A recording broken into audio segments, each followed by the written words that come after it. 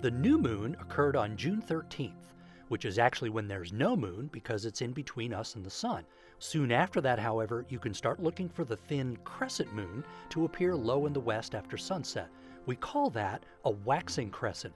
This is because the moon's orbital motion carries it a little farther east among the stars each day. By June 20th, the moon will appear in the south soon after sunset and look half illuminated. That's when many of us might call it a half moon, but in fact its real name is the first quarter moon. It's the first of the four main lunar phases: first quarter, full, last quarter, and new.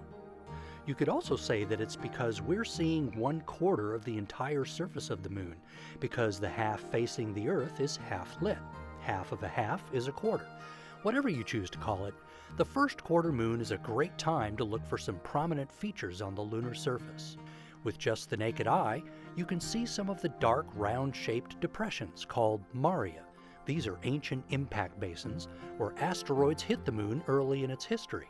Use your binoculars for a better look.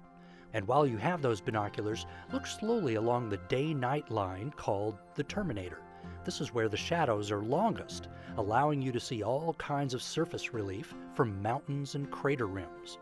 Beginning with the first quarter moon, look about halfway up the northern hemisphere for a curving mountain range. These are the lunar Apennines. Look back there each night and you'll see how the sun reveals a little more of the range each night. Some of the peaks can reach over 17,000 feet and were formed from the asteroid that formed Mare Imbrium over 3.8 billion years ago. With the Delta College Planetarium and Learning Center, I'm Mike Murray.